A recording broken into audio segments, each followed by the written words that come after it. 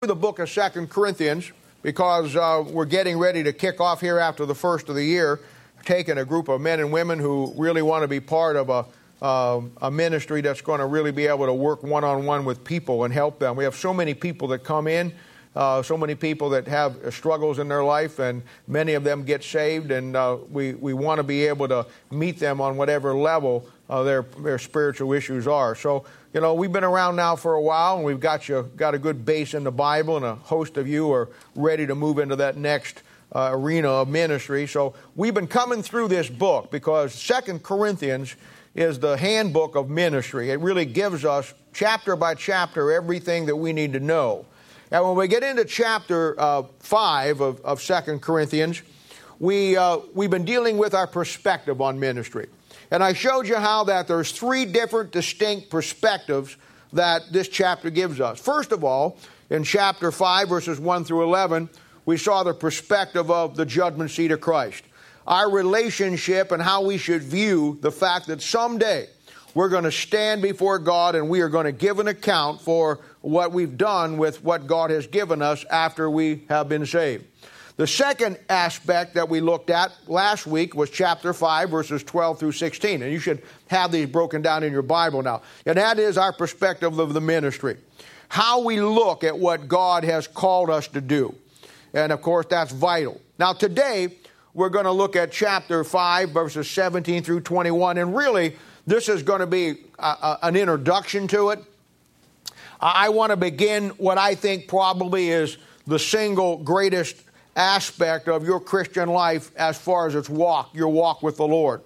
What we're going to start to talk about today, and this is why I want to take the time to get it laid out that you understand it. When you start to work with people, you start to help people, you're going to use this over and over and over again.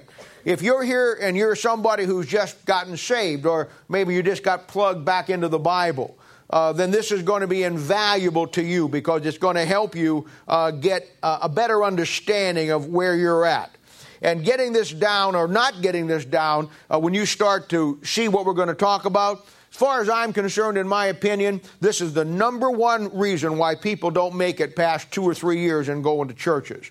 And we've all seen it all of our lives. I know I've been in the ministry many years, and I've seen it where people come, they profess to get saved. You start to see them come to church, and then shortly thereafter, a year, 2 years, many times 6 months, even a couple of months, you never see them again. Something happens in a person's life that makes that transpire when they don't get what they need to get. And I'm going to show you that today. As you work with people, this is stuff that you must get down. And you can look at this today.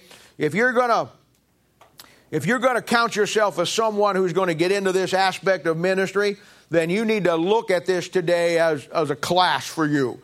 You need to look at this today as something that between this week and next week, you need to get down. It'll save you a lot of time when we get a little farther into it after the first of the year, but you're going to use this material all the time, and you need to understand it. Like I said, if you're just a young Christian, you'll have the opportunity, I think, if you get this down and learn some things today, you have an opportunity to grow today in just a short time that you're here. Maybe what would it take you 6 months to a year just plodding it along and going through the Bible?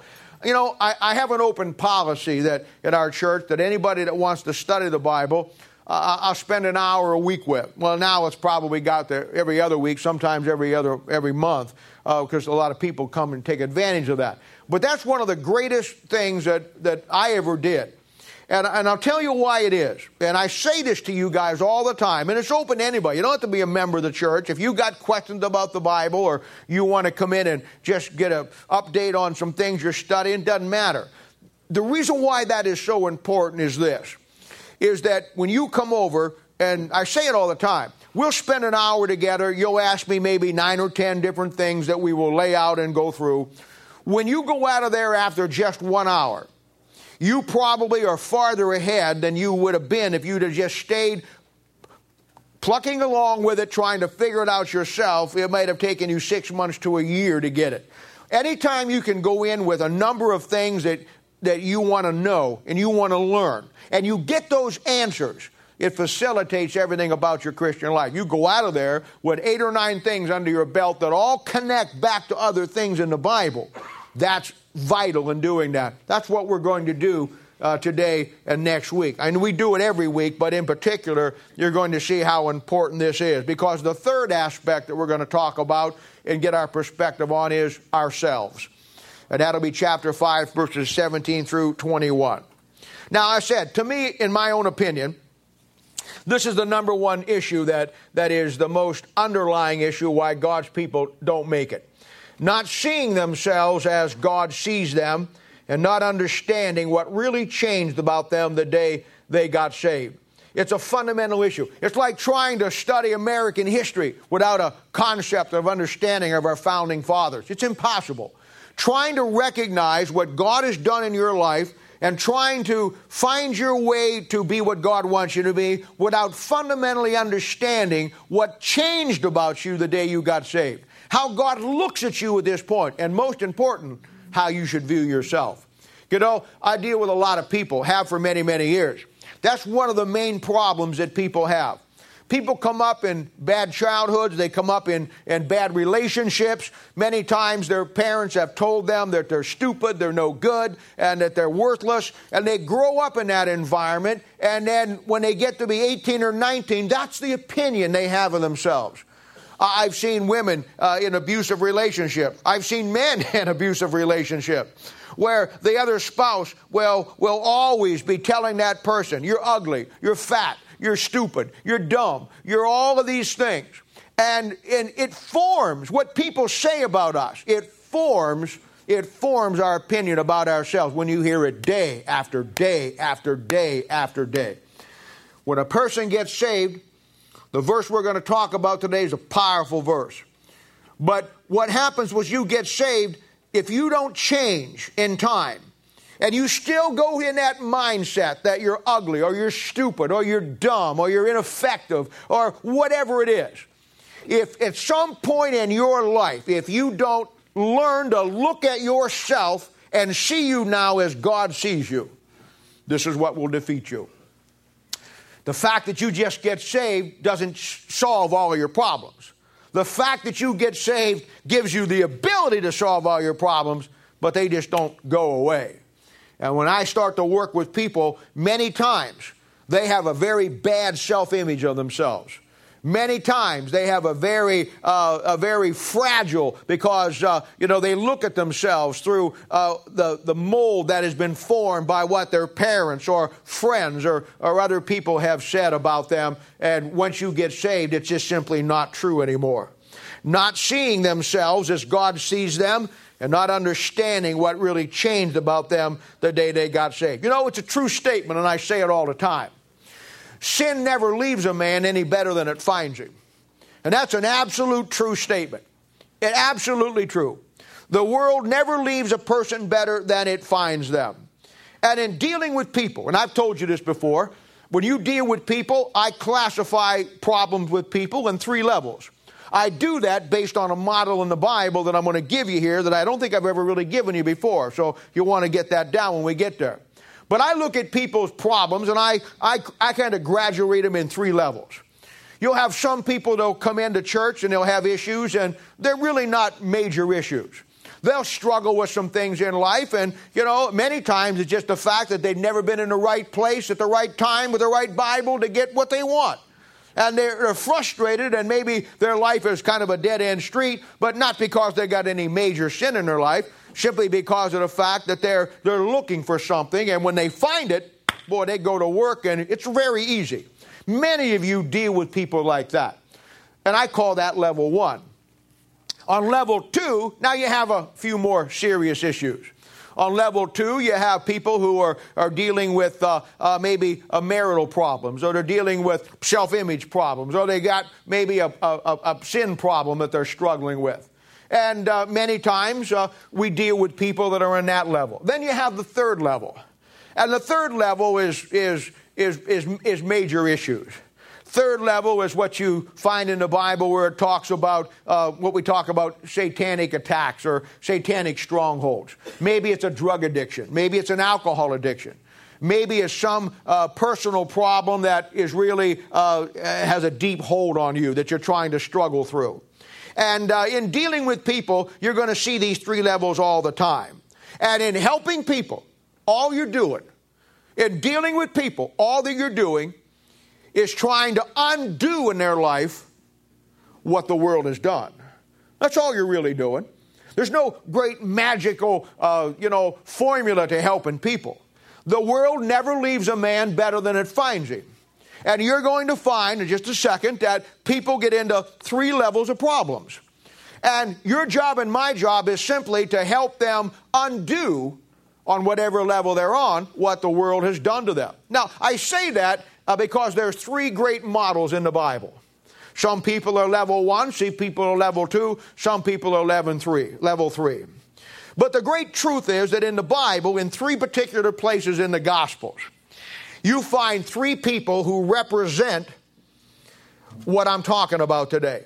You find three people who, when you read the stories, they're dead.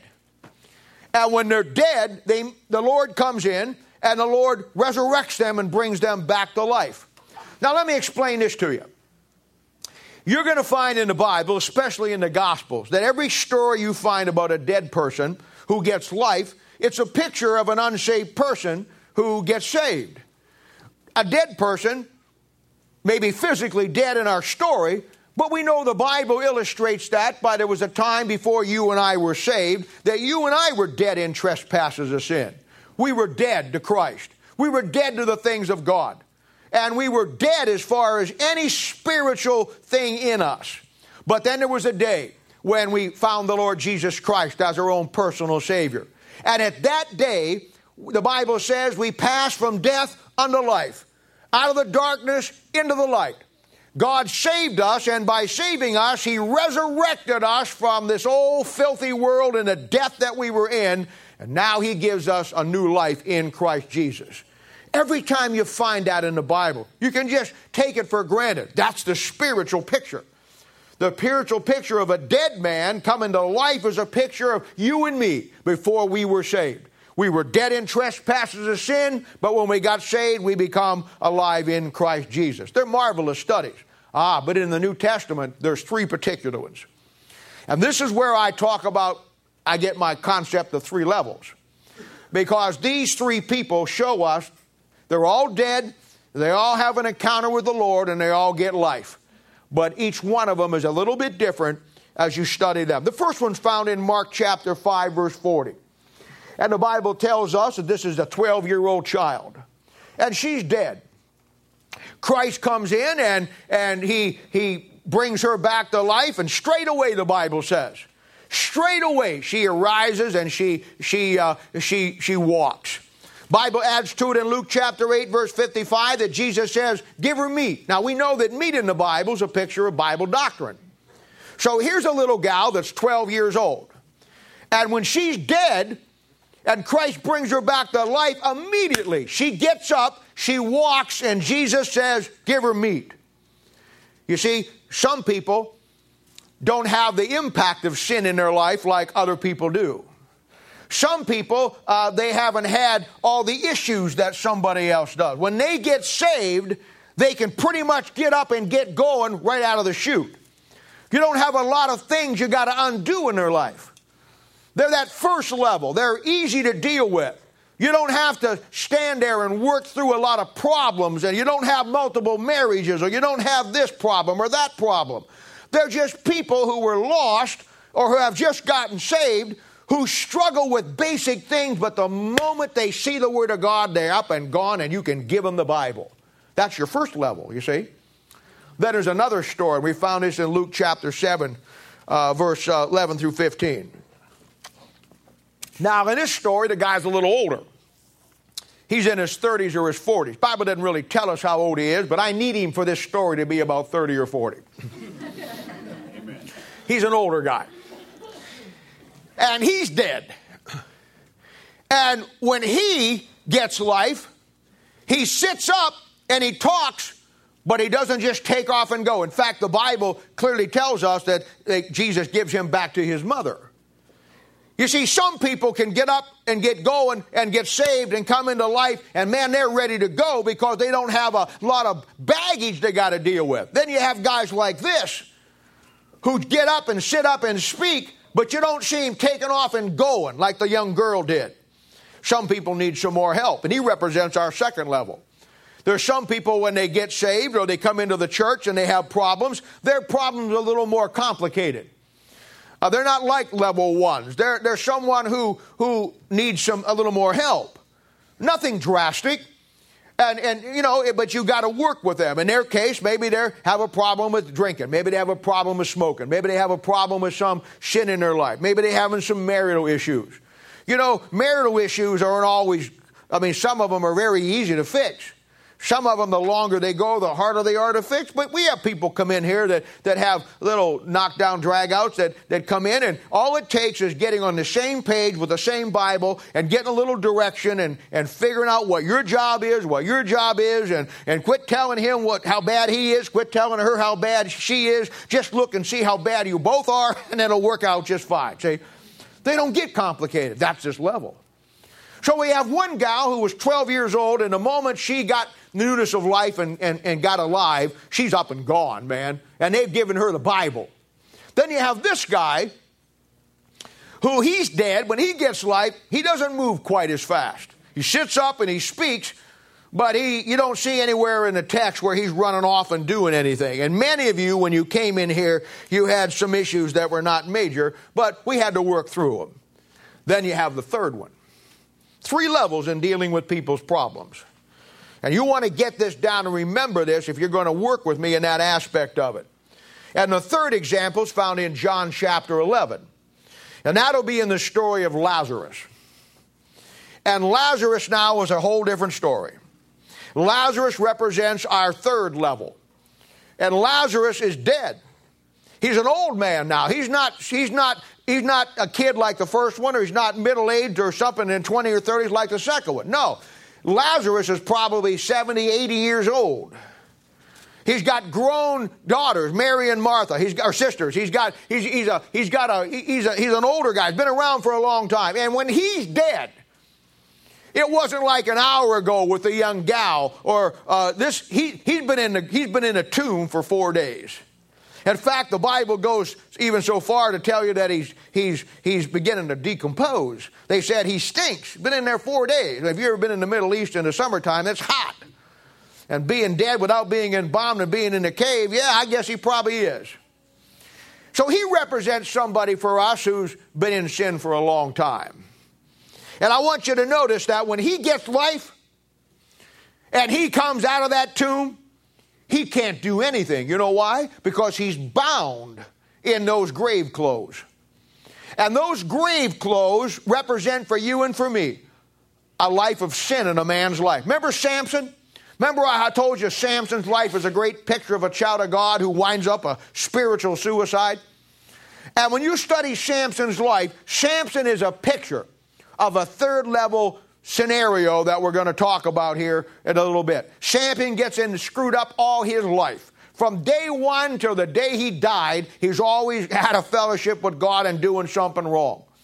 And there's a 3 little point outline I gave you about Samson and sin.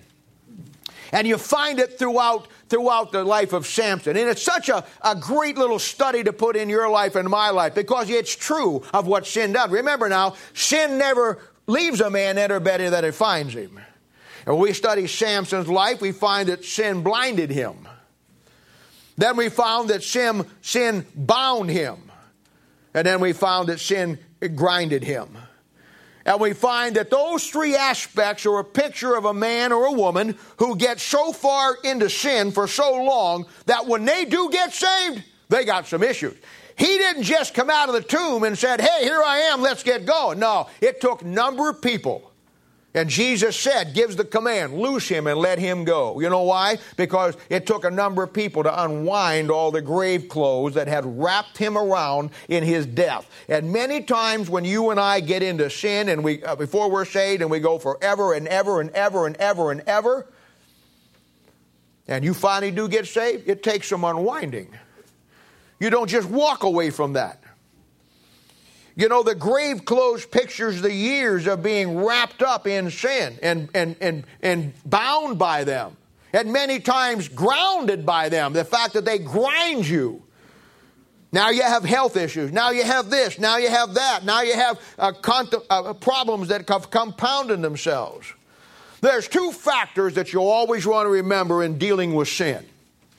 First one is the longevity of sin. And the second one is the degree of sin. Some sins are very passive. What I mean by passive, I mean they don't have a lot of consequences with them. I mean, you can lie to your mother, and I mean, you get caught about it and you get scolded or whatever, but there's no real consequences. You can steal this or steal that, steal your neighbor's something and not take it back, and there's no real consequences to that. But there are some sins that have tremendous consequences, and I call them aggressive sins. They're like aggressive cancer. You can get prostate cancer. There's a 90% chance of curing that if they catch it early. I mean, it's 100% curable because it's not very aggressive. But there are stages of cancer that you can get in your pancreas or other places in your body that are so aggressive that it kills you before you know it. Sin's the same way. Now, I'm not saying that there's a good sin and a bad sin. All sin is bad. My point is, in dealing with people, some sin are more passive than others. Some sin doesn't does the damage that others does. But these three examples here show you exactly how I look at dealing with people and their problems. And in a nutshell, that's how you deal with people. Three basic levels. And you need to get that down and understand that. But in every case, whether it's level 1, level 2, or level 3, the person you're dealing with, or yourself if you're here this morning, will have to, in time, get to an understanding of two things in life. And if you don't get these two things down, you ain't going anywhere. The devil will always defeat you. There will always be somebody in your world that will stop you. You'll always let somebody else say something to you that'll hurt your feelings or do this or do that or crush your spirit, and you will never move beyond that until you get these next two things down that you have to get in time.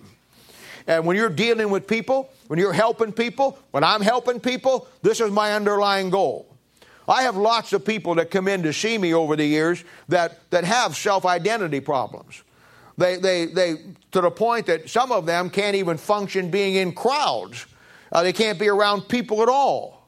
And that's the extreme case of it. But I'm telling you, the only way you're going to fix that is to understand these next two things that everybody needs to get to in your life inside. The first one is understanding how God views you now that you're saved. That's vital. That doesn't sound like much, but it is everything in the Christian life. How God views you now that you're saved. Absolutely vital. The second thing is how you view yourself now that you're saved. Those two things will make you or break you no matter who you think you are or what you know about the Bible. Because the greatest aspect of this chapter that in ministry and doing what you want to do is the perspective of how you and I view ourselves. How you and I view ourselves. You know life is never going to give you a fair shot. Life is always going to give you the short end of the stick. That's the way it's supposed to go. People get into ministry and they think the ministry is grandioso and great. Well, being in a ministry is an incredible, great thing, and it's the greatest job in the world as far as I'm concerned. But I want to tell you something. There ain't no glory in it in any way, shape, or form if you do what you're supposed to do, because everybody in the world is going to take a sheep shot at you and hate you. And life's going to treat you the same way. Life's going to do the exact same thing. And if you're not secure in one, how God looks at you, then in time, you're going to worry about how everybody else looks at you instead of how God looks at you. And if you're not insecure of how you view yourself in Christ, then the first time somebody comes up and says, you're ugly, you're dumb, you're stupid, or some terrible thing that they're going to say, you're going to let it bother you. You're going to get to the point where it's going to take from you what God has for you. Why? Because you let what that person thinks about you override what God thinks about you, and the very fact is you don't know what God thinks about you. It's important. You may never smoke, you may never drink, you may never do all the great sins that we say will cancel you out of ministry. It doesn't matter. These two will kill you before you get started. because they have to do with how you view God and how you view yourself. One of the simplest forms that I showed you a couple of weeks ago, and I've told it to you many, many times, is that little format, sinner, son, and servant. Now, all that, and I like putting things in little 3-point phrases so I can remember them, but that little thing right there shows you how God looks at you. Sinner, son, and servant. You'd be surprised at how many people don't know how God looks at them. And I told you, when God died on the cross, He looked at you as a sinner. The moment you get saved, He no longer looks at you as a sinner. Now He looks at you as His son. And He deals with you as your son. Now, once you go to the judgment seat of Christ, then He doesn't deal with you as a sinner. He doesn't deal with you as son. He deals with you as a servant. Understanding that little basic 3-point outline begins to form and bring into focus how God looks at you. Now, it's much more complicated than that. Well, not really, but a little more we got to talk about. God's people today, you heard me say it many times, and it's a true statement. God's people today know a lot of things about the Bible, but God's people today simply don't know the Bible. They just don't. I mean, it's the same way in our Christian lives, in our walk. We view our relationship with God through a system of terms. We do. We view our relationship with God. We talk about being saved. We talk about being redeemed. We talk about born again. Somebody says, I'm washed in the blood. We talk about the word salvation or regeneration. You see, we view our Christian life and our relationship with God through a system of terms that we really don't understand. And that's why we're so shallow. We know the words, but we have no idea how to apply them or what they really mean. I mean, the words saved, born again, salvation, those are Christian words we recognize, but we don't know how to explain them or how they really affected us. And that's why we have so much heresy in the church. That's why there's so much bad teaching. That's why you have the ideas in the teaching that you can lose your salvation. When a person teaches you that you can lose your salvation, I don't know if you know it or not, but I already know at that point I'm dealing with somebody who has no clue about the Bible and what really happened the day you got saved. Because if you really knew what happened the day you got saved and you knew who you were in Christ, you'd never even entertain that idea. Never would. Never would. People talk about, well, have you got the second grace? People talk about, well, have you got the second blessing? And I always say, no, I've only been married once. I have only had the first one. They come up with all these ideas that have nothing to do with reality in the Bible. The truth of the matter is, when you understand what happened the day you got saved. Somebody says, have you been baptized in the Holy Ghost since you believed? Yes, I have. The minute I did believe. But you got people out there that think that you get saved and then you get the Holy Ghost later. You know why that is? Because they do not know what happened to you the day you got saved. And that's the problem. That's the problem. All because God's people don't really understand the biblical process of salvation or what really happened the day they got saved. They can't define it. I mean, come on. If you're saved here this morning, what's different about you? Anything? I mean, what happened inside you the instant you got saved? What transpired in that moment?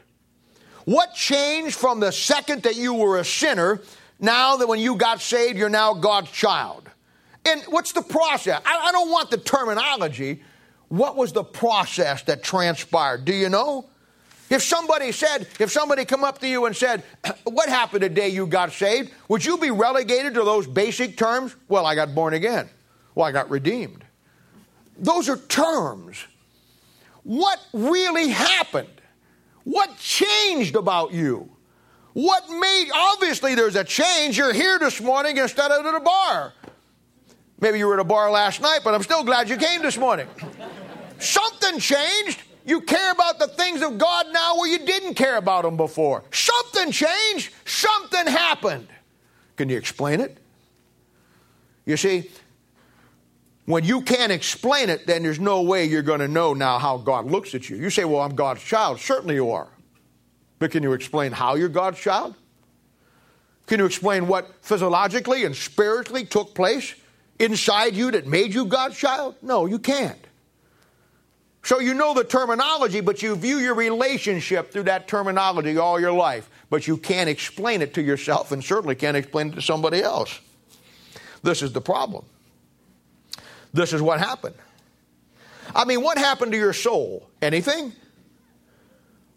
What happened to your body? Anything? What effect did salvation have on your spirit? Anything? I mean, you're a body, soul, and spirit. Are they all the same? What is the difference? Now, the answer to all of that above is found, obviously, in the Bible. But as you come through the Bible, there's some great books that begin to lay it out. The books of Romans are tremendous books of telling us what we should believe and why we should believe it, and shows you that process.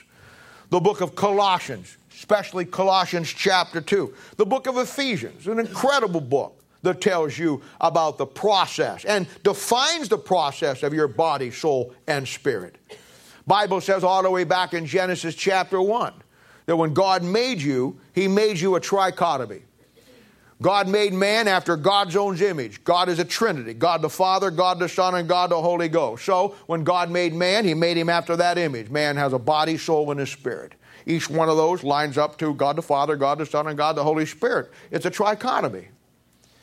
And you know what happened? Adam sinned in the garden, and when he sinned in the garden, he lost that image. So now Adam is in a place where he's in a fallen image. He has a body, he has a soul, but now he has a dead spirit. And in the Old Testament, Adam's body and his soul stuck together. They're one. They're stuck together.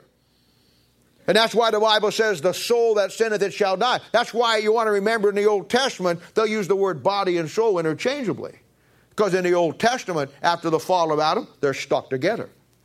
Now, you know what happened the day you got saved? Are you going to get the whole process today? One, if you're a young Christian, you need to know this. And two, if you're going to work with me with people, you certainly need to know it for where we're going next week. This is like an introduction. The process at the time of salvation, it's a miracle. It's unbelievable. Something happened. And what happened was, the Bible calls it an operation made without hands. Wow. Bible calls it a circumcision. And what God did the moment you got saved is He took the Word of God and He separated your soul from your flesh. Where before you were stuck together and you were a sinner, God could not fellowship with you. He could have nothing to do with you because you're in sin and He's holy. And God had to make a way because He wanted to fellowship with you and me. He wanted to redeem His fallen creation. So what He did was He came down and He made a way. And when He made that way through the cross of Calvary, then at the point of salvation, something changes. And the thing that changes about you is a spiritual operation called a circumcision made without hands. Circumcision, that sounds familiar. Oh, back in the Old Testament. Yeah. Remember that it was Abraham that was given by God, it was given a concept of circumcision? What was circumcision in the Old Testament? Oh, I know. I remember. You took that baby after it was born, and you took a knife, and you cut away on the part of that little boy's anatomy that had to do with birth and had to do with seed. And you took the flesh from it. And you did it on the 8th day. Now, doctors will tell you that a baby's blood begins to coagulate and begins to clot as though on the 8th day, and that's why they waited on the 8th day. And I have no argument with that. That's probably true. I'm not a doctor, but I am the best one practicing without a license. That may be true. But I'm going to tell you this. In the Bible, the number 8 stands for new beginnings. And our verse today is, if any man be in Christ, he's a new creature. Old things are passed away, all things become new. And the day you got saved, you got spiritually circumcised, your flesh from your soul, became a new creature. All things became new, a new beginning. So in the Old Testament type, which pictures that in a physical sense, they did it on the 8th day. Oh, it's the beauty of the way the Bible goes together. Now, that operation made without hand through a spiritual knife cuts away the flesh from the soul, and now you're two personalities. Now you're a schizo. You go to your psychiatrist and he says, you have a second personality. You do. You have an old nature and you have a new nature. You are a schizo. There's nothing wrong with having two natures. It's when you have a third one you got to watch out for. I talked to one lady one time who had 14 different personalities living inside her. I said, well, let me talk to the one that will understand what I'm saying the most. I don't need the other 13. It's all right to have two. When you got saved, you now have a new nature and an old nature. Paul calls it the old man and the new man. Now, we know what they are, the old nature. We just didn't know how we got it. The old nature is the flesh. The new nature is your soul. And it's okay. This is where your conflict is. Paul says the things I don't want to do, the things that I do, and the things I should do, the things I don't want to do, they're the ones that I do, and I'm just a mess all the way over. You know why? Because he felt that battle. You and I have that battle. That's why before you got saved, you really didn't care what you did wrong. But the moment you get saved, it makes a difference now. The moment you get saved, you may not be right. If you've been saved this morning, you may not be right with God here today. But I will say something for you. You know you're not right with God. You know why? Because the day you got saved, not only did he separate the soul from the flesh, but then the Bible says in Ephesians chapter 4, verse 30, he takes your soul. Because that's eternal. Your flesh is this old body. It's going back to the grave. So he separates the eternal part from the physical part, and then he seals your soul. Ephesians 4, verse 30, with his Holy Spirit. Now he can fellowship with you. See, he has separated the one from the other, the filthy one from the clean one, and then he sealed it, saved it, and now he fellowships through that soul. Ephesians chapter 1, here's another great verse, and he'll use this a lot, 1 verse 13. In whom ye also trust, after that ye heard the word of truth, the gospel of your salvation, in whom also after that ye believed. Ye were sealed with the Holy Spirit of promise. See that thing? Now that's a great title, Holy Spirit of promise. In other words, when you got the Holy Spirit of God, there's some promises that come with it. We'll talk about that a little bit later on. Now get this. The fact that your soul has been separated from your flesh, and now you're sealed with the Holy Spirit, gives you the ability to fellowship with God. That's how it works. It's just that simple. So next time somebody asks you, now you know. It's just that simple. I would go home and I would look up Colossians. Well, we'll get to some more verses here. I'd look up all these verses and I'd get a better understanding. You need to come over and help me lay it out for you. Thursday night, I'll be glad to go into any more detail. Even though we're not done yet with it today, we'll get some more, but I want to help you get this. Let me give you a great verse. Turn over to 1 John. Not the gospel, but the one back there before Revelation. 1 John chapter 3. This shows you what I'm just talking about. Then I want to show you the problems we have today and why we got them.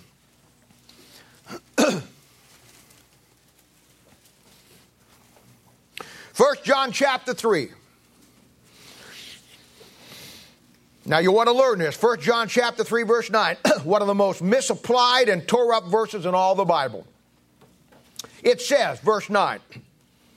1 John chapter 3 verse 9. Whosoever is born of God doth not commit sin. For his seed remaineth in him, and he cannot sin because he is born of God. Now you see that? That verse right there says that if you're born of God here this morning, you cannot sin. I'll say it again. If you're born of God here this morning and you're saved, that Bible says you cannot sin. Now I'm going to give you a problem. Same book, first chapter. 1 John chapter 1 verse 8. I just gave you a verse, 1 John 3 9. Who are born of God do not commit sin. Now look at this one. 1 John chapter 1 verse 8. If we say that we have no sin, we deceive ourselves and the truth is not in it. Wow, what are you going to do with that? One verse says, if you're born of God, you do not commit sin. The other verse says, if I just said that, I'm deceiving myself and the truth is not in me. Wow, contradiction. Now, these two verses have caused many a heart attack and severe cases of indigestion for many Bible preachers and teachers. It really has. And here's how they handle it. Well, since these two verses contradict each other, one verse says, whosoever is born of God does not commit sin. The other one says, if we say we have no sin, we deceive ourselves. We can't have no contradictions in the Bible. So, I'm going to tell you this. I don't know where you go to church if you don't go here. And I probably didn't do this because this is a cheap shot at the guy that's preaching where you go, but this is what you got to do. The true test of a pastor's mettle, well, what he does with these two verses. Ask him. Go up to him and say, hey, preacher, I really enjoyed your sermon. Didn't understand much of it, but thank you for it anyhow. He'll say, well, thank you very much. You get your offering in? Yeah, I did. Okay, good. 1 John 1:3 says this. 1 John 1:8 says this. What's the difference? You know what he's going to tell you? I'm going to tell you what he's going to tell you. You see, they come to the point where they don't know what to do with it. They don't add up, so one of them must be wrong. I mean, God forbid that it could be I didn't understand or read it and didn't study it or myself approved. So when they get those two verses, one that says that whosoever born of God do not commit sin, the other one says he that says they have no sin is a liar, you know what they do? They go to 1 John chapter 3 verse 9 and they say, well, that's a mistranslation. It doesn't mean commit sin. It should be say practice sin. Now see, that works. Because as a Christian, you should not practice sin. But we all practice it very well. But I say if sin was a trumpet, we'd all be named Harry James. See, this is what happens when they don't know who Harry James is.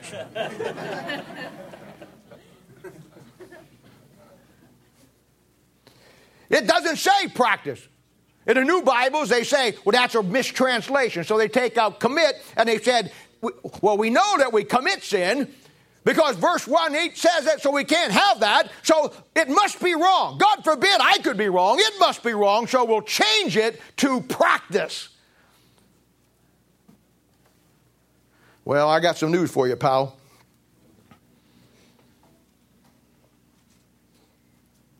In some places in the New Bibles, they say, well, we'll take out commit and we'll say, should not continue in sin. Well, you shouldn't continue in sin. But I got news for you. The verse stands. If you're saved this morning, you don't commit sin. I'll explain it to you in a second. I'm not done yet. I'm having some fun right now. So they take 1 John chapter 3, verse 9, and they take the word commit and change it to practice or continue in. Now, they do that.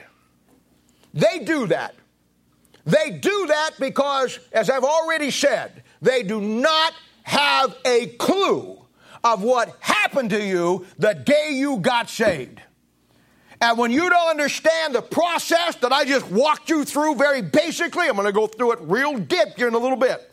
When you don't understand the concept of that operation, spiritual circumcision, you don't see that thing go. When you see those two verses, it's got to be a contradiction because I don't understand what really happened. Now, I don't know where you live.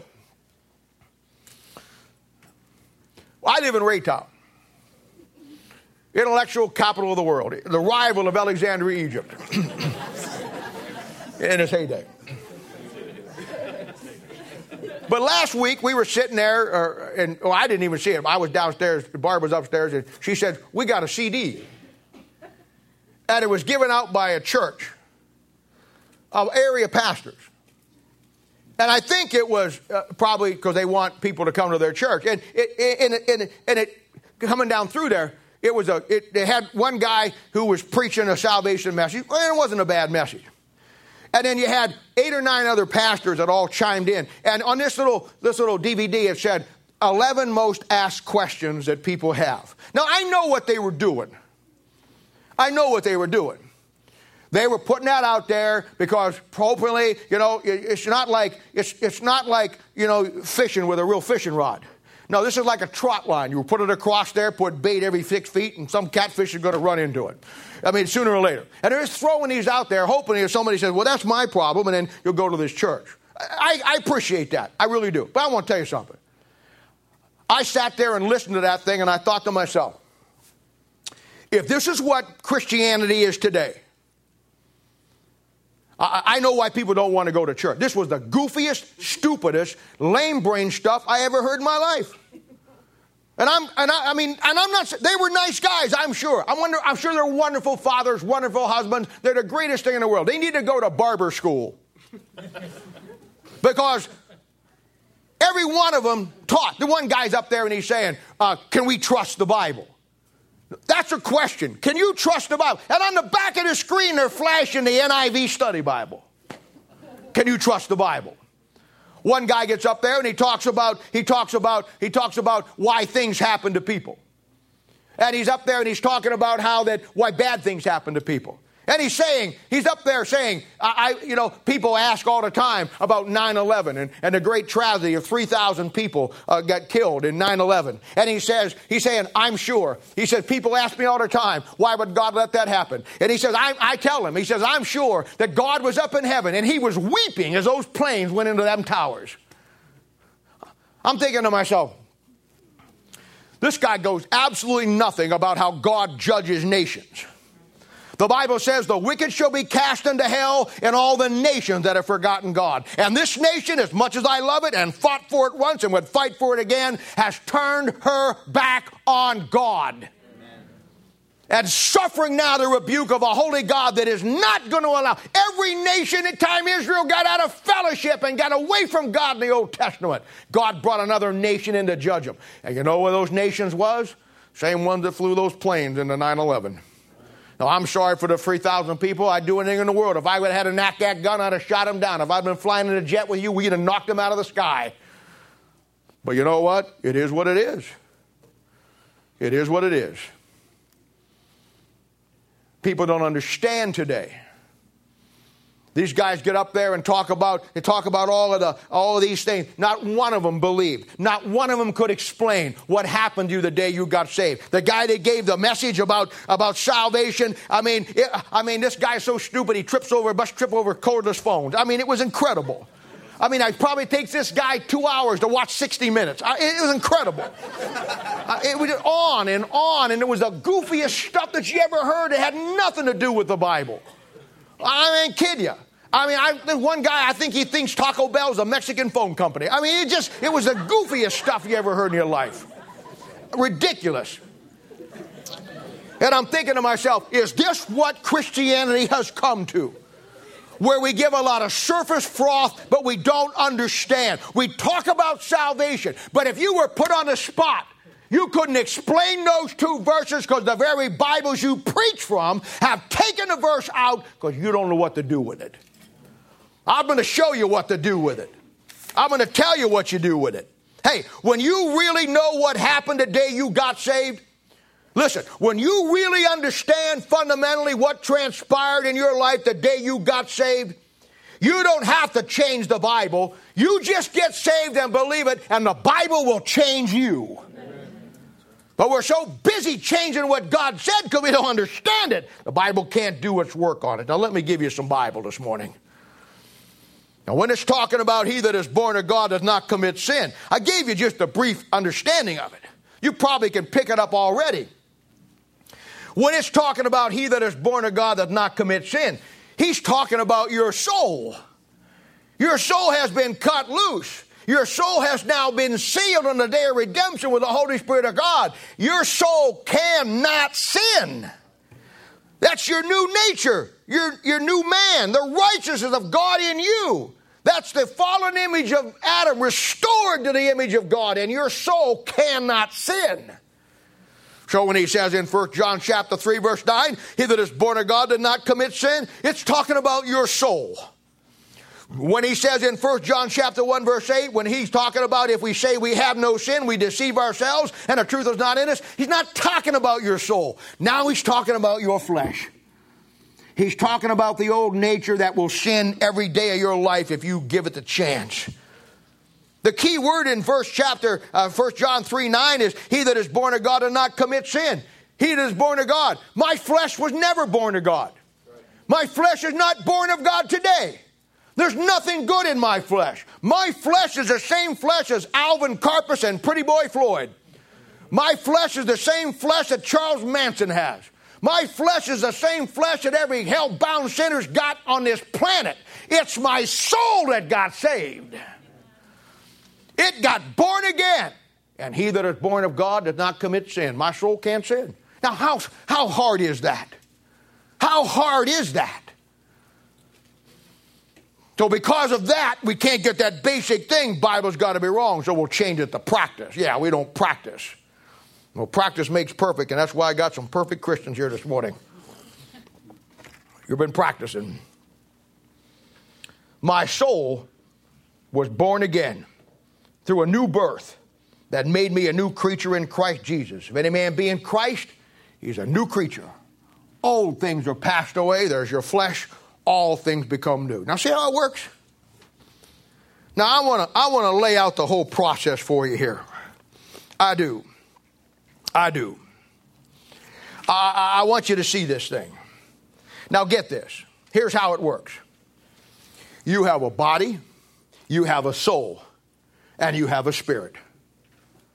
I told you already, but just so we can get it all in a constant thing here, before you were saved, you had a body and soul that were stuck together. It's stuck together in sin. And your spirit was dead. Because of that, you could have no fellowship with God. Because of that, the Bible says that God doesn't hear your prayers if you're an unsaved man. Because of that, you can have no fellowship with God. You can have nothing from God. You get nothing out of the Bible. The natural man receiveth not the things of the Spirit of God. Neither can he know them, because they're spiritually discerned. You don't have any of that. Absolutely no fellowship with God. No way. He's holy and we're unholy. We're dead in trespasses of sin. But God made a way. You see, God loved man. And God wanted. If God ever wept any tears, it wasn't at 9/11. It was when his son was hanging on the cross. Amen.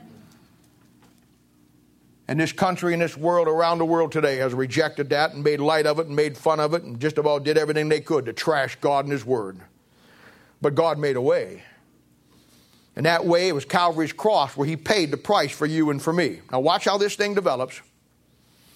Then he promises us that the coming Holy Spirit of God is going to come when he goes back. That Holy Spirit of God is vital, because that's the link that we're going to have fellowship with God with. Now I remember a couple of Thursday night Bible studies ago, I gave you in John chapter 16, I gave you the what? 7 things the Holy Spirit of God does for you. You should have those in your Bible. You add that in here now. Half of those things were things that he did after you got saved. But we have a problem, you see, because how does a holy God, how's he going to fellowship with a sinner like me? Why would he want to? How can he do it? But here's how it works. This is what God did to get around my sin issue, to restore that fellowship. At the instant of salvation, God takes the Word of God and he quickens us. He takes that operation made without hands. In fact, Colossians chapter 2, verse 11 and 12 says, in whom also, here it comes, you're circumcised with a circumcision made without hands, and putting off the body of the sins of the flesh by the circumcision of Christ. Verse 12 says, buried with him in baptism. That's not water. Wherein also you are risen with him through faith of the operation of God. Operation of God. You see, at that split-second moment when you trusted Christ, Hebrews chapter 4, verse 11 says that the Word of God is a sharp two-edged sword. He takes that sword, that Word of God, and he cuts through an operation made without hands called spiritual circumcision, pattern after the Old Testament, and he divides the flesh from the soul. Then he fills the soul with God's Holy Spirit, and then he seals it, Ephesians 4 and Ephesians 1. And that sealing of the Holy Spirit of God, now a holy God. He separated the filthy part and made a holy part.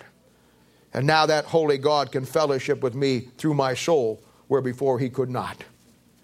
But I still got a problem, don't I? So do you. My flesh. And I still got my spirit we got to talk about, don't we? Now here's how that works. Now that I'm saved, I'm going to give you, sinner, son, and servant. Here's another one. I love this one. Saved, sealed, and sanctified. There you are.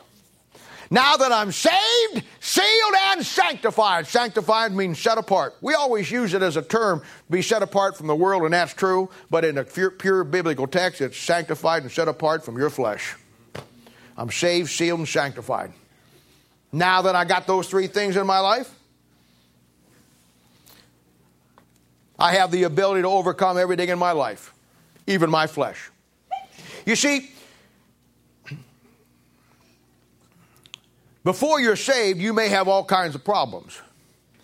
You do not have the ability on your own to get out of those problems. You may put a Band-Aid on the problems. You may get away with it for a while, but at the end of the day, you're still the same person. You need something that's going to change your heart. And that is what salvation does.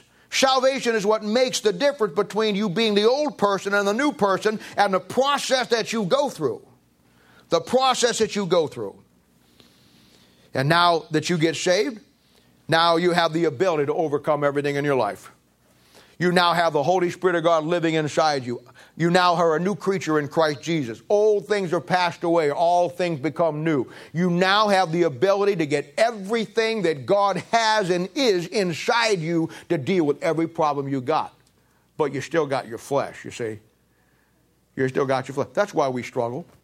That's why you'll go out of here today with the best intentions to do what's right with God. This message will kind of wake you up a little bit, and you'll go out of here and say, boy, he's right, I'm going to really do what's right. You won't be out of here 15 minutes, and you'll be thinking some old thought that you had before, or doing this, or thinking about that, and be right back to it. It's a battle.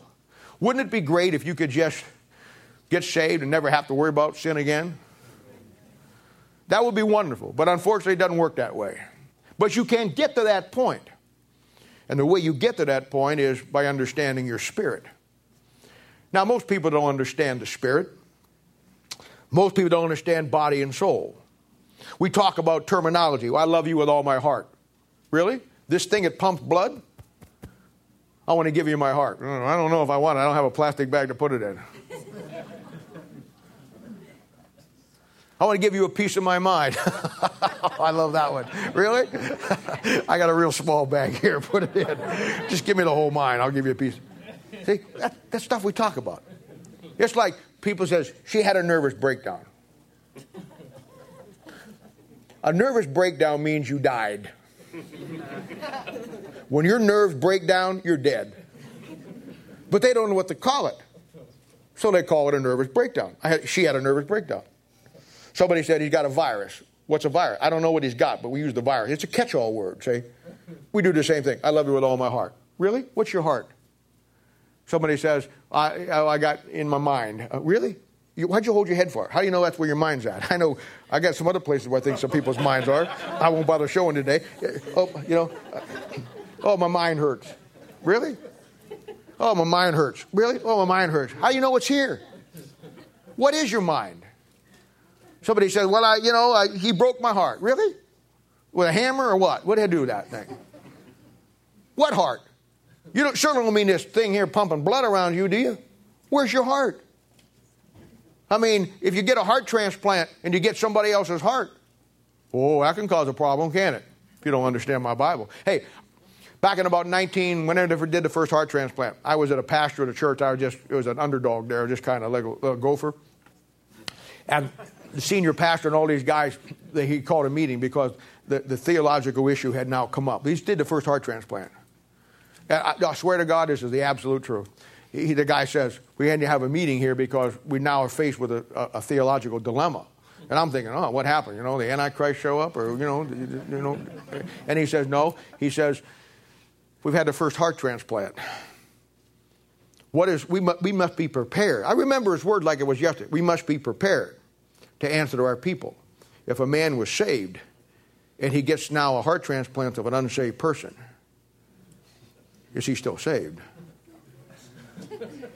Yeah, I'm doing what you're doing. I'm looking, I'm saying, what planet are you from? I mean, I didn't know anything about the Bible back then, and I knew that was goofy. I mean, I knew what I'm teaching you now when I was first 6 months of being saved. It isn't just heart. But that's where they're at, boy, I'm telling you. And that's why they get to that point where they got to change it to practice or commit because they don't know what to do with it. Now let me talk to you about your spirit. Your spirit, is like the rudder of a ship. That's the best way I can explain it. You see a big old ship out there that's 4 football fields long, and if you get underneath the water, there'd be a rudder about, just a tenth of what the ship's length is. But that rudder turns left and right. And that rudder turns that ship whichever way it goes. That little rudder turns that big ship left or right. That's what it does. That's a lot what your spirit's like. Now, I haven't given you this verse yet, but in 2 Corinthians, it's in 7. We'll get to it and explain it in detail, but I'll give it to you right now in 7:1. It says, therefore, having these promises, dearly beloved, here it comes, let us cleanse ourselves from all filthiness, here it comes, of the flesh, okay, and spirit. Perfecting holiness in the fear of God. Now, I wonder why I didn't say soul. You know why I didn't say soul? Somebody just raise your hand and tell me now. Why? Sealed. Sealed. It's already holy. See that thing? You don't have to perfect the soul. It's perfected. But your flesh and your spirit, something else. Now let's talk about your spirit. We have people all the time. You know, there's 4 spirits on this earth. 3 of them affect me and you. 4th one's an animal spirit, and it doesn't really affect us in any way, shape, or form. But you have man's spirit. That's the spirit that's in all of us. You have God's spirit, that's the Holy Spirit, and then you have the unclean spirit or the devil's spirit. You see, as a Christian, your spirit is your free will. It really is. Your spirit is your free will. And your spirit decides which way your body, the ship, goes. You will line it up. If you line it up to God's spirit and God's spiritual things, then your flesh is going to do what's right. If you line it up to the wrong things of this world, then it's going to go the wrong way. Whatever you line your spirit up to, either the Spirit of God or the spirit of the world, the flesh and the devil, it's where you're going to go.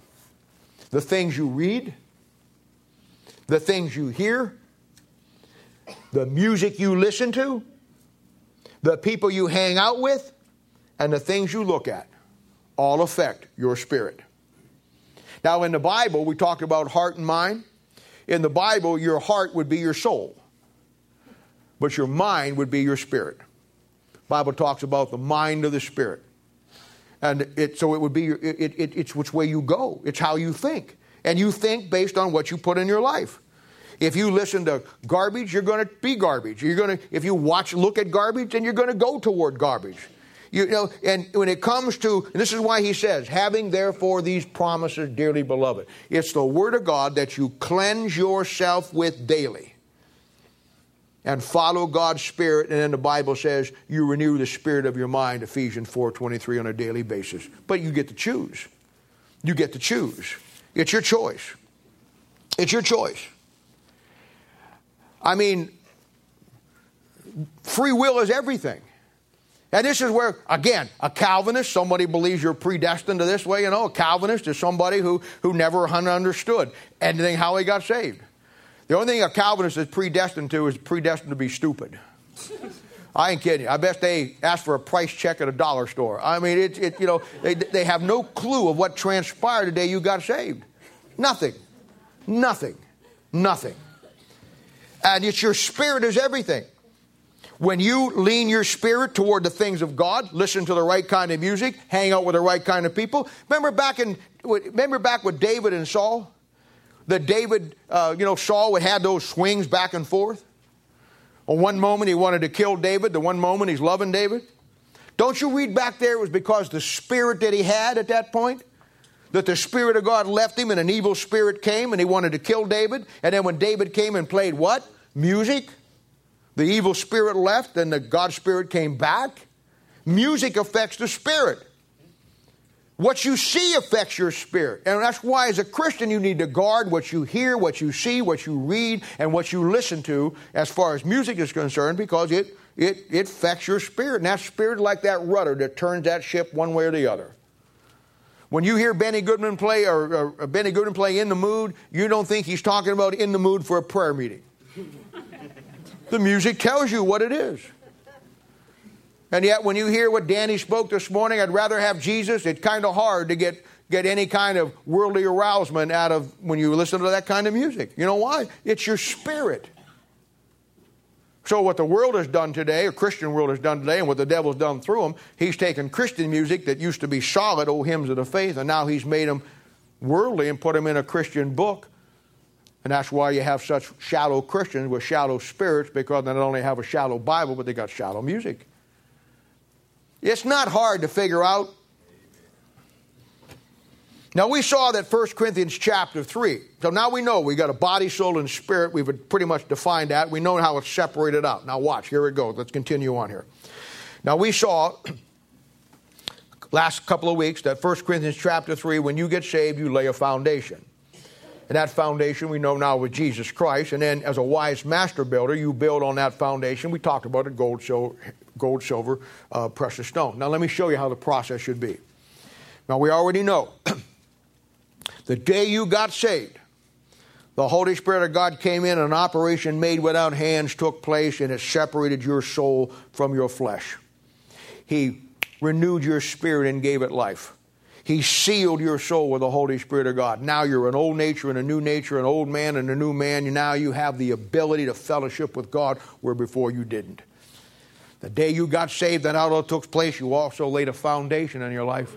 And now the rest of your life, you're going to build on that foundation. Let me show you how this thing works. Let me show you why people don't make it. And this is the exact same process when you start to work with people and help them. Maybe you don't give it to them all out at one day, but in your mind, this is what you're doing. This is what you're doing. If you don't come to the place in your life, ladies and gentlemen, where you understand how God looks at you and you understand how you view yourself in Christ, this is why you're not going anywhere. Now here's the process. After salvation, you should get discipled. The basics of God and the Bible, that really what happened to you. Now our discipleship lessons here that we did, I put together 35 years ago. And they're basically 10 lessons. Do you know what the first lesson is? You see, I practice what I preach. You know what the first lesson is? What happened to you the day you got saved? Because that's the first thing you got to know. I don't want you going anywhere in this church doing anything till you figure out what happened the day you got saved, because it's going to form the basis of how you look at yourself. And then down the line, now that I'm saved, what's my relationship to the Bible? Now that I'm saved, what's my relationship to the church? Now that I'm saved, what's my relationship to other Christians, my family, my giving, my government, my job, the other people in my life? You see, it forms the basic foundation after you get saved. That starts to feed the new nature. It starts to feed your spirit. At the same time, hook up with people who are like-minded, who love God, love the Word of God. They feed your spirit. Iron sharpeneth iron. We talked about it many, many times. Then, as you continue to grow spiritually, you start coming through the Bible, you start coming to Thursday night, start listening to what I say and coming over and talking to me. It's a natural process. You know the next thing you're going to do? You're going to find out that when you start coming through the Bible, once you get saved, once you get some fundamental things down, 2 Peter chapter 1 verse 5 says that there's 7 things now you add to your faith. See, it's a building process. And when I work with people, that's why I try to get them discipled. Once I get them discipled, I don't know how many of you are already teaching to somebody the 7 things that changed about you the day you got saved. We use it all the time. It's going to be a mainstay. Discipleship is part of that. And then there comes a point in your life where you graduate from that and you start to learn the 7 things you have to add to your faith. You don't add these things to your faith, it's going to be a breakdown.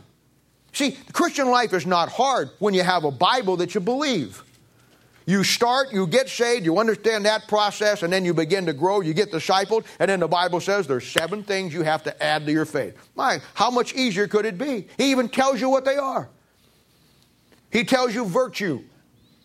He tells you knowledge, temperance, patience, godliness, brotherly kindness, charity.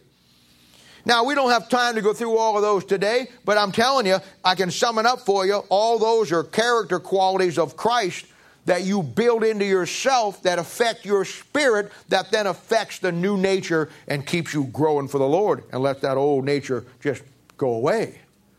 Though it'll never completely go away, it'll go away. Then you continue to grow.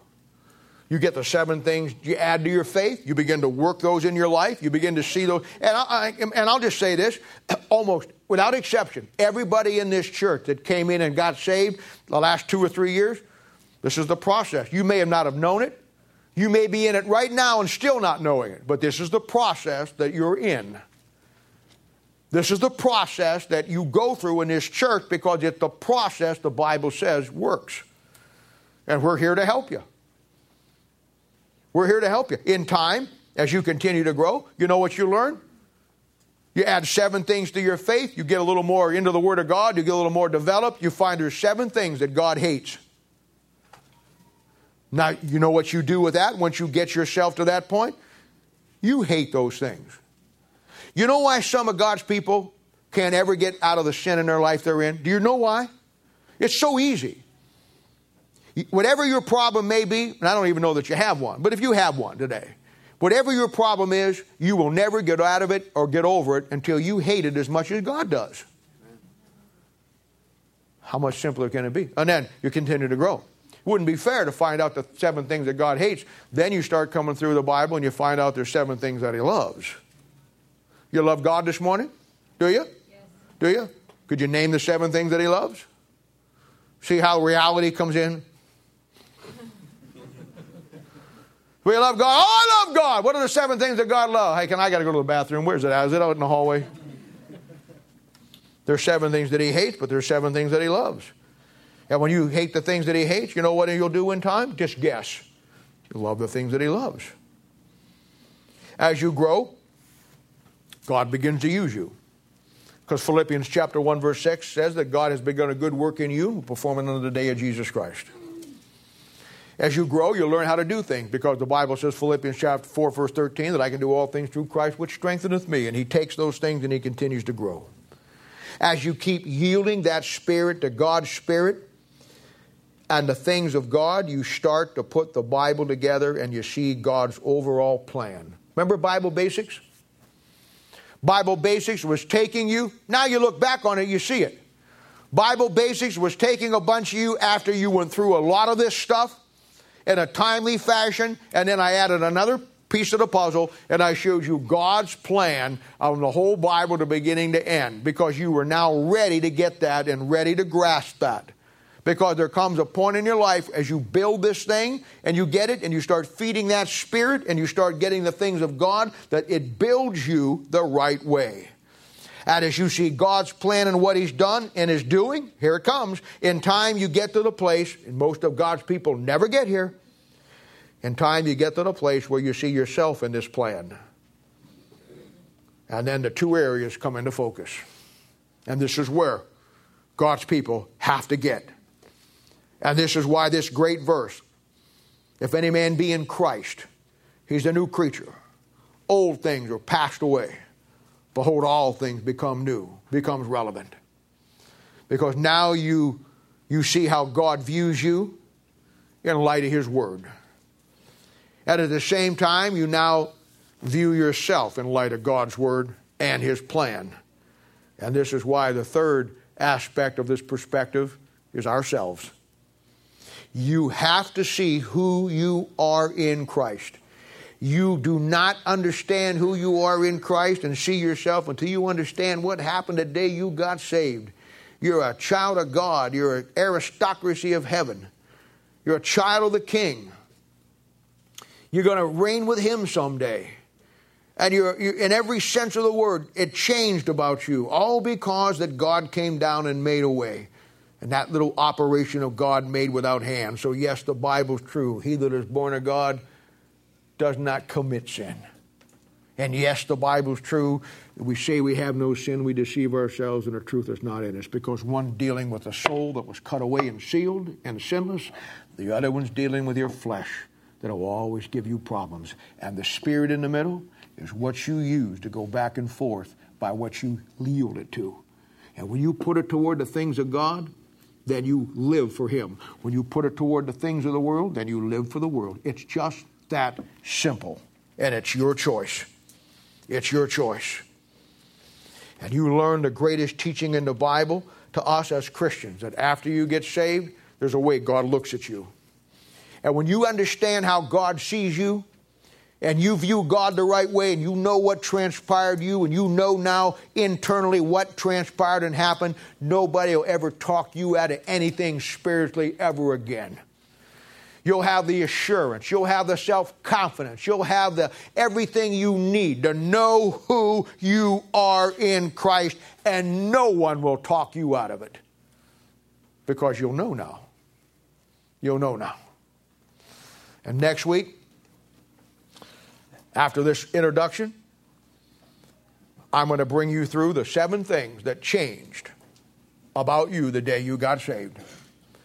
Bringing this whole thing of viewing yourself to a crystal clear focus. 7 distinct things changed about you the very instant you got saved that made you a new creature in Christ Jesus, that old things have passed away. This lesson, as today, go hand in hand, and you'll use it every day in your own life personally. But if you're going to work with people, if you're going to try to help people get to the place in their life where they become productive for the Lord, I don't care what their problem is. I don't care if it's level 1, level 2, or level 3. You will never get them past whatever they're struggling with till they first understand who they are in Christ and see themselves as God sees them and see themselves in the plan of God. And if you're a young Christian here, next week, along with this week, boy, I'd get this down. Get whatever help you got to get. If you got to talk to me, if you got to bring it up Thursday night in a question and answer, whatever. I would not let these next 2 weeks escape you. And if you don't do anything else in your life, I would get this down. You got it as clear as it could ever be laid out today, and you need to get it. Now, if you're a little bit farther down the line and you're going to work with me or you're going to attend to work with me, you better get this down. In fact, if I were you, I'm just telling you now, if I were you, I'd pick me up a partner someplace along the line, and I'd write me out, we don't have to next week, I'd write me out a lesson on this. If you haven't already taught it or been teaching it, I'd write me out a lesson on this, and I would start teaching it back and forth to somebody else that's going to do it so you can get it down. Because you are going to need this royally when we get to that point. You might as well get it done now and save yourself a lot of headache, because you're going to have to understand how to use this. And you won't understand how to use it till you understand how it works with you. All right, well, let's have a word of prayer. As I said, that was more of a teaching lesson today. I got some little preaching into it, but get it down. It ought to help you get where you're at. You ought to know out of here now, look at everything differently. If I can